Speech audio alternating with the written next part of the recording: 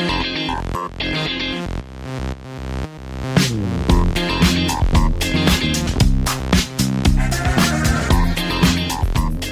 everyone, thanks for tuning in to another episode of the Aptivate podcast. Today I have two absolutely fabulous and awesome people joining us in Megan Sylvie and Molly Plain. They both work for a company most of us have heard for, A6 Digital, and we are beyond ecstatic to have them on the line. Molly, Megan, thank you guys so much for joining us. How are you? Thanks, Tommy. Thanks for having us. Thanks. We're great. How are you? Good. Everything is cool. Really, really excited to kind of dive in with you guys today. As is tradition, would love for you guys to take a second, tell listeners about who you are, and also tell them about kind of where you're working now and maybe any past experience you have. So whoever wants to start first, go for it. I can start. This is Megan Sylvie. I started with A6 Digital about almost 2 years ago. So I'm in charge of all of our paid media acquisition, you name it, for both apps. So we have Runkeeper and A6 Studio, which we can chat a little bit more later. But Runkeeper is kind of our GPS running app. Has been around for a while now. Lots of dedicated, loyal users. A6 Studio is kind of our newer app with on-demand coaching, in-your-ear, audio fitness. So we're continuously growing both apps. So kind of back to my background, I come from actually the agency side. So I was at Digitas right down the street in Boston. Started in search marketing. Quickly realized I wanted a little bit more of a broader scope there. So transitioned over to the strategy and data team. So I get both sides of the picture. Then realized that you jump from client to client at an agency. So I was on like Goodyear Tires, Victoria's Secret, and realized, I really wanted that fitness brand, which is when I started seeking out places like A6.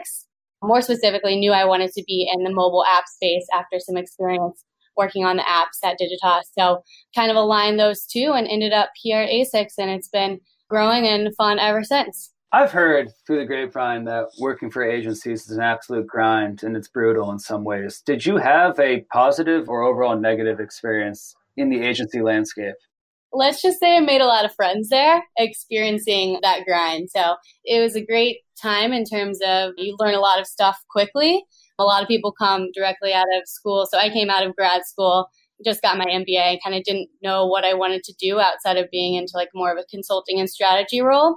So I knew I could get that client experience at an agency. The only thing about the agency is that you get siloed a little bit, which is where I was on that search marketing track. But again, you get like that deep dive of whatever topic you're focused on. So all in all, like great experience. Glad that I can say we came from an agency. We actually have a crew here with all agency background, and we kind of align and share our experiences together. But glad I did it, and it's a great transition and leeway over to brand side. Right on. And Molly, what about you? Did you come from an agency as well?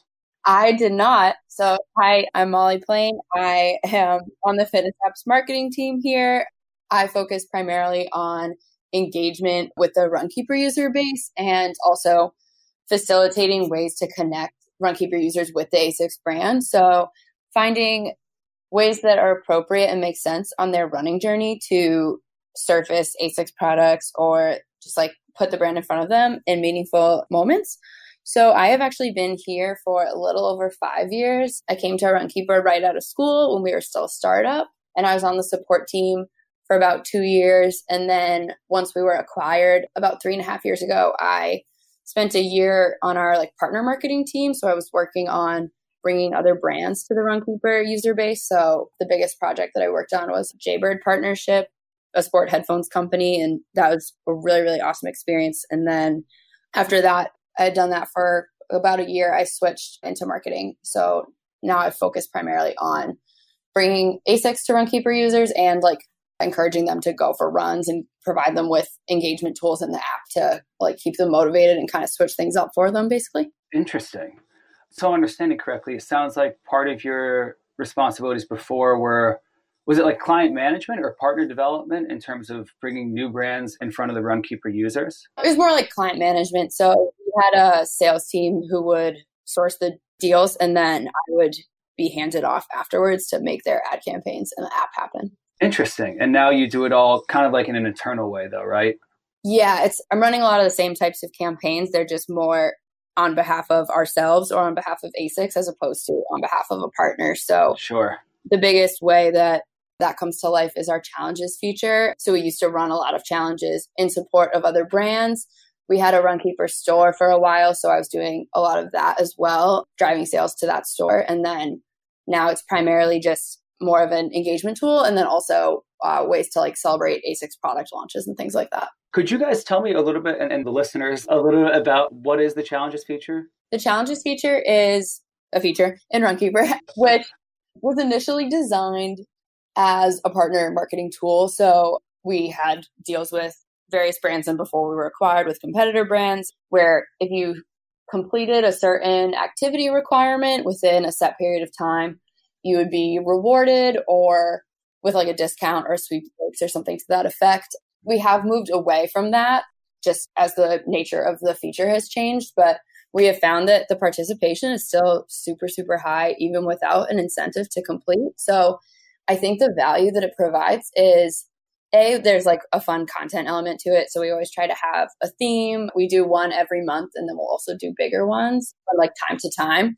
And it just kind of gives people something to do, I think, where they don't have to think for themselves. So if you just like seeing the accomplished feature or check mark or whatever, that you did like 4 runs in a month, like that's awesome. So that's where that kind of lives now. Sometimes that's all it takes, right? Like I think about myself in the context of running, which I don't particularly love to do. And it's kind of one of those things where like, if I just set out to run one day, I kind of just run till I'm tired. And then I'm like, all right, screw this. I'm going back home and ordering food, like an absolute waste of life. Whereas if someone sets goals in front of me, I'm just more apt to do them because I have something to actually run for, right? And that's part of the mentality that you guys kind of tap into there, it sounds like. Exactly. Really cool. So ASICS and Runkeeper, these are huge, huge brands, right? I mean, especially with the acquisition, you guys probably have gone through a ton of changes. Runkeeper is an interesting app, right? It's been around for a really, really long time. How do you guys go about marketing this app at this point in its maturity, right? Is it a case where a lot of the same kind of verbiage and messaging has stayed the same over the course of its life? Or have you found that with kind of the acquisition by ASICS that a lot has changed in terms of how you message to Runkeeper users or prospective Runkeeper users? Yeah, I mean, Molly can probably speak to more of the historical stuff on this since she's been around a little bit longer than I have. But in terms of like messaging and where we're at for marketing Runkeeper, knowing that we do have ASICS as a strong brand name to kind of leverage, I personally, in my acquisition efforts, try to bring that in as many times as we possibly can. So it's great that we're kind of able to merge these two communities, so to speak. So we'll find that a lot of people actually don't know that ASICS has acquired Runkeeper. So it's really putting those two together, rebranded the icon. We've done a lot of things and taken a lot of strides forward since the acquisition to kind of really leverage that big brand name. But I would say that at the end of the day, it's still a work in progress. When our users are seeing like ASICS, we want them to immediately associate that with Runkeeper and vice versa. So we're still working on it, but it definitely gives us a competitive advantage in the space, which is great to have. Molly, I don't know if you have any more to add on the historical. And having not really been super involved in that side, I don't know specifically what we were doing like before you were here, but I do know that our first growth marketing hire was in 2015. So I know that a huge, huge portion of our growth until that point was just organic discovery. So that's really what we built on for the first, I guess, like 7 years that the app was out there. That's kind of early days of just the app ecosystem in general. And since then, the workout world, you could call it, has kind of exploded, right? Would you guys say that's accurate? There's a lot more competition now than there probably was when you started, right, Molly? I don't know how much of it is me noticing because I work here, but I feel that way for sure. I know that it's something for everyone. It's crazy to think things for everyone. There is a time before like a class pass or all these classes at on Mind Body and Barry's Boot Camp and stuff like that. So it's really interesting to think. Granted, I was in college at that time, so maybe I was kind of immersed in the world of campus recreation in that sense, but it's crazy to think that all of these different options have popped up outside of like your local Boston Sports Club or something like that. Yeah. Do you guys find that it's challenging to differentiate against these other platforms, or do you guys think you have a core message that you kind of stick to that sets you apart? I can speak to how I feel about it. I think our biggest value prop about what I think makes us stand out and makes us different is our voice and tone is, or at least for Runkeeper, We're super friendly, super encouraging. It's very much a coaching tool designed to, and this is a direction we're moving even further in. We really want to help all runners of any levels get to where they want to go and continue to progress. And I think we do a really good job of being able to speak to all running abilities, which I don't think, if you look at some competitors, they might be targeting more of a specific demographic. And I think we are someone who you can run with like for your entire running journey, whether it's like your first 5K or like your 7th marathon.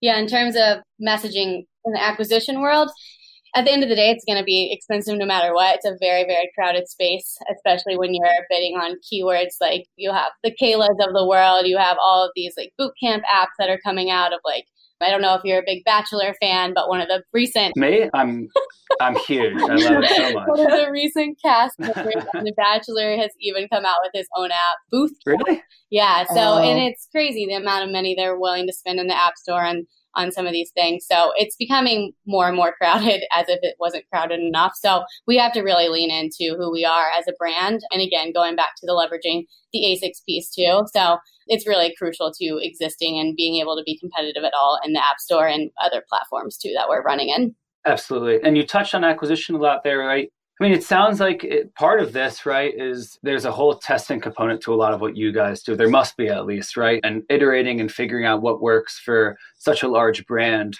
might be challenging. But how important is testing to you guys? Are you guys constantly finding new vendors to run acquisition campaigns against? Are you constantly trying new email push strategies? What does that kind of look like for y'all?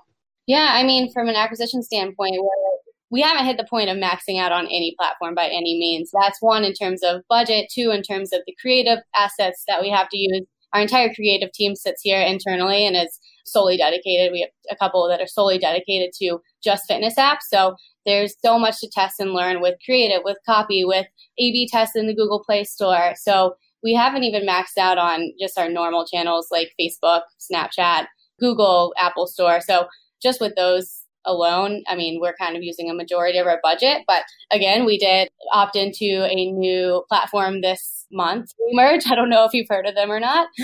I have not. They sound awesome. They're great.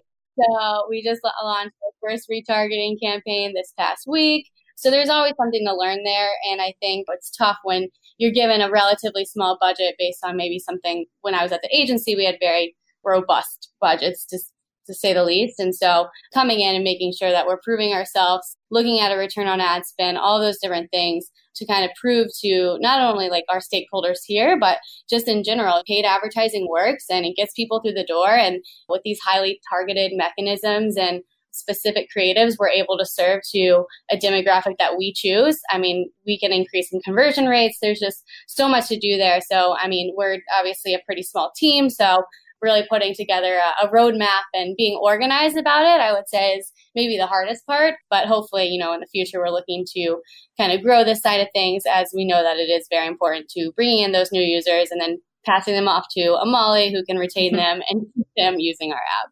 You touched on the idea of budgets there for a second and saying perhaps you guys haven't maximized the budgets you could put into things. With that being said, understanding that your budgets are somewhat limited, how kind of restrictive are you guys in terms of who you are willing to test, and what are kind of the hurdles partners need to overcome in order for you to say, all right, we're willing to put limited budget into this?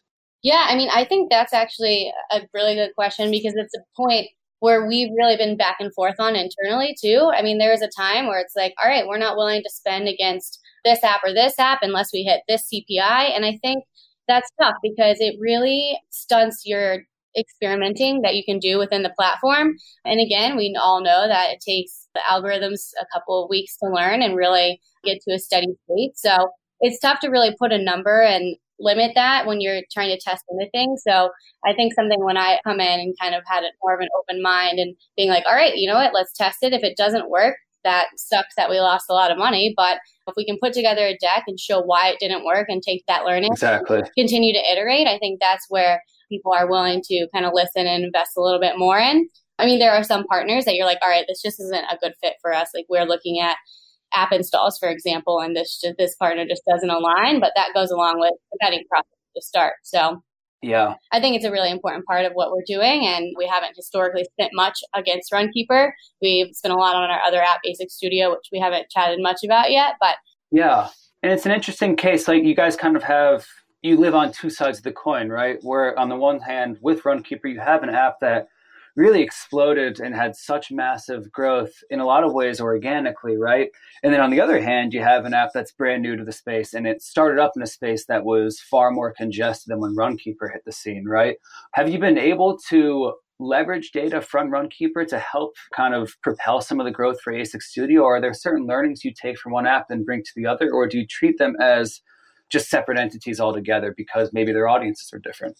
yeah, I mean, I try to be more fluid about the two of them. There was a time when, it was strictly grow ASIC Studio, and then a time when it was like, all right, let's invest in Runkeeper and see where that takes us. So I think, again, we've been back and forth on it, but we're really learning how to lean into a lot of our Runkeeper audiences. Like you said, we do have a lot of first-party data that we can run with, pun definitely intended, and we can segment those users in terms of how fast they're running, how long they're running, when they're running, are they wearing any wearables, that sort of stuff. And we can kind of target those users on Runkeeper with specific creative too. So there are lots of different methods we can go about utilizing both apps. Again, it is like 10 times harder to compete in the ASIC Studio coaching space, I would say, and a lot more expensive, but that's as expected too. So when the business model is different, right? And correct me if I'm wrong, my understanding of most, we'll call it training style apps, right? That are like ASIC Studio, a lot of the content is gated, if not completely gated. Is that accurate?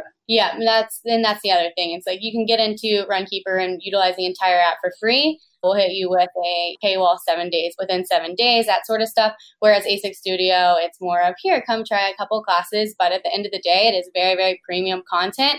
We have like first-hand trainers coming in, coaches coming in, recording this content, personalized training plans, that sort of stuff. So it is gated, and it's gated for a reason because it's premium. So it's a little bit more expensive to acquire paying users and to get them to buy into the product. Yeah, but the handoff there is costs a lot more to get them. Hopefully their value is higher and from a monetary perspective in the long run, right? Right. Which might make it challenging to compare sources that you use for testing or strategies, right? When the cost associated with acquiring one user is so vastly dissimilar from another, it might be hard to get those learnings to translate from one to the other. Is that at all accurate? I would think so.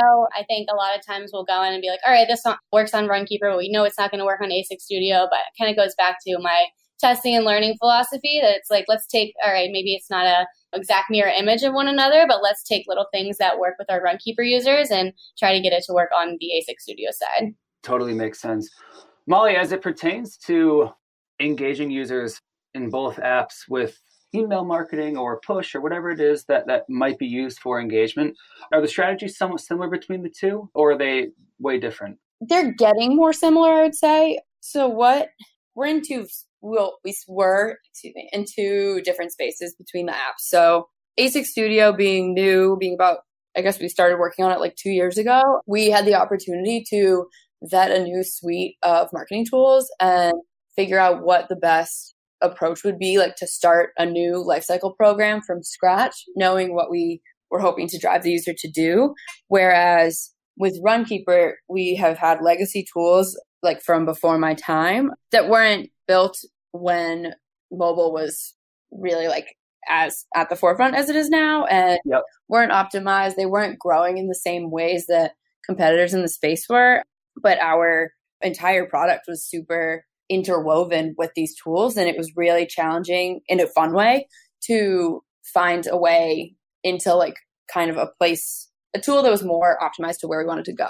So what we did was when we launched ASIC Studio, our team vetted a bunch of tools, picked one that they really liked, and worked on it with ASIC Studio from the beginning. So they are like very compatible, built out lifecycle systems, etc. And now what we have been doing for the last few months with Runkeeper is transitioning onto that same tool and building out new lifecycle campaigns from scratch, essentially figuring out what the most important goals are. Like, and that is a place where we have to align with our product team. We have to align with company goals and figure out what we're looking to achieve and then how we can use that tool to do it. And it has been a super huge, really fun, interesting project that we've been working on for about 4 months. And it's going to be continuing to grow like forever. when that's fully baked out, right? When the new, I don't want to oversimplify, but we'll call it for the sake of this conversation, when the new integrations are fully baked out and you have these technologies in place on Runkeeper, what is kind of the next step for you? Like, what does it allow you to do that maybe you couldn't do before?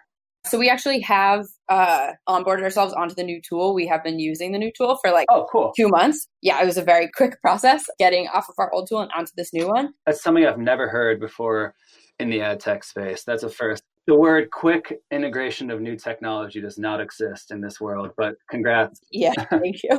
A lot of the legwork had been done when building out A6 Studio. A lot of our team knew the tool already, so that was a huge advantage for sure.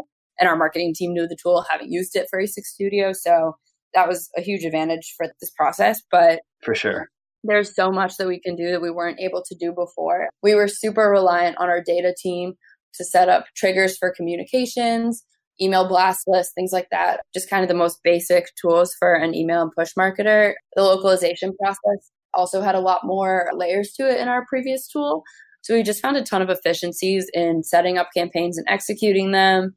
We can do more personalization, which is what we're starting to get more deep into. So like an example is we're setting up a new lifecycle marketing plan for our training plan product, which was something that was just going to be really unwieldy in our prior tool. And we can set up different messaging campaigns now to users training for a 5K versus users training for a marathon, because that's a totally different experience. And we should be able to support both of those people. And it's a lot easier to do that with where we're at now. And it's so important, right? Because that, I mean, especially with an app like Runkeeper that is so big and your experiences from user to user within the app could be so dissimilar, right? If your messaging isn't specific to a single consumer, then you could be just saying the completely wrong thing to them, even though they're using the same app, right? Exactly. And we also want to talk to a user differently who's running once a month versus like 3 times a week. There's so many layers to a person's running journey that like our marketing should be matching that. Yeah. And then ultimately you're able to leverage your technology to actually add value to their experience with your brand itself, right? And that's the overall goal here. Exactly. So I think we did talk before about how Runkeeper is almost a platform to help advertise ASICS brand materials, be it shoes or whatever the case may be, right? Do you ever see that in the future going the other way? Or is it already going the other way where you guys might be able to take some offline shopper data, for example, and bring that into the mix with A6 Studio and Runkeeper? That is the dream.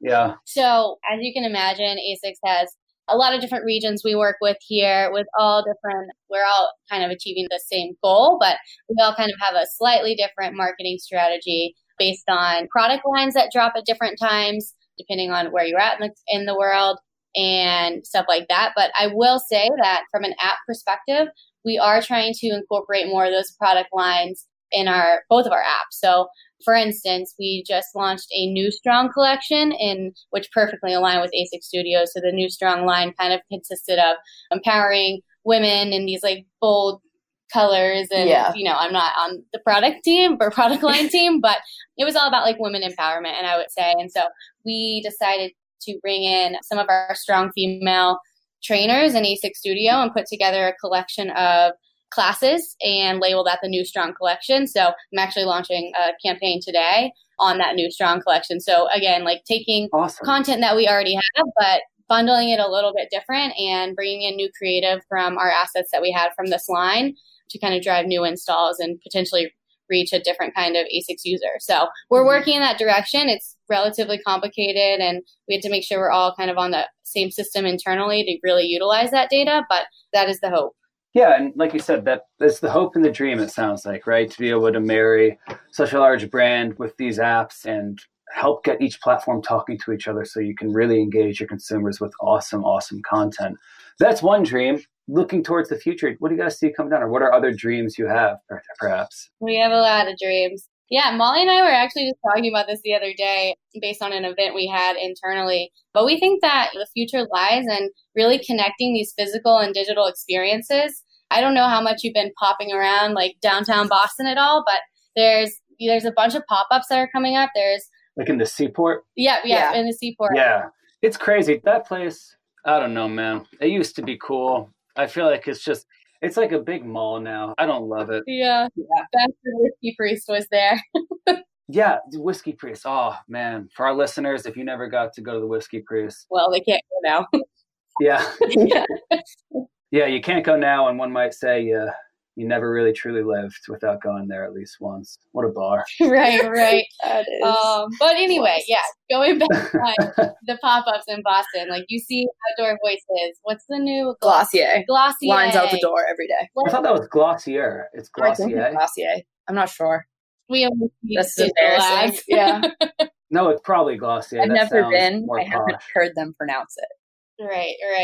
But yeah, you We just should find see out. these, again, lines out the door. It's crazy. You know the brand because you got hit with them on Instagram about 700 times. And you're like, wow, this brand is cool. People are talking about it. And now I can see it in real life. So Yeah. that's what we're kind of getting back to, is really connecting these experiences. Like interpersonal connections aren't going away anytime soon. Right. And that's something we have to leverage with Runkeeper too. So we actually had our own pop-up event. I don't know if you want to talk about it or not. Yeah. Another thing I was going to add about the Seaport is there's a pretty consistent amount of like pop-up fitness classes. So I saw on Gronk's Instagram the other day that he did a Gronk fitness class down there, and there were tons and tons of people. And you see like local classes like Kick It by Eliza and things like that are popular in the Boston area, doing these one-day random meetups on a lawn, and they go through the workout class together, and they get really, really strong showings. And so I think being a digital brand and digital workout tool that has like a strong user base, getting those physical experiences to our users too is something that will become more and more a priority. And so what Megan touched on was we recently hosted a 5K pop-up run out of the ASICS product office. We're just around the corner from our office. And we Oh, sweet. users, it was as part of a hackathon that our company did. And so we had a week to put the whole thing together.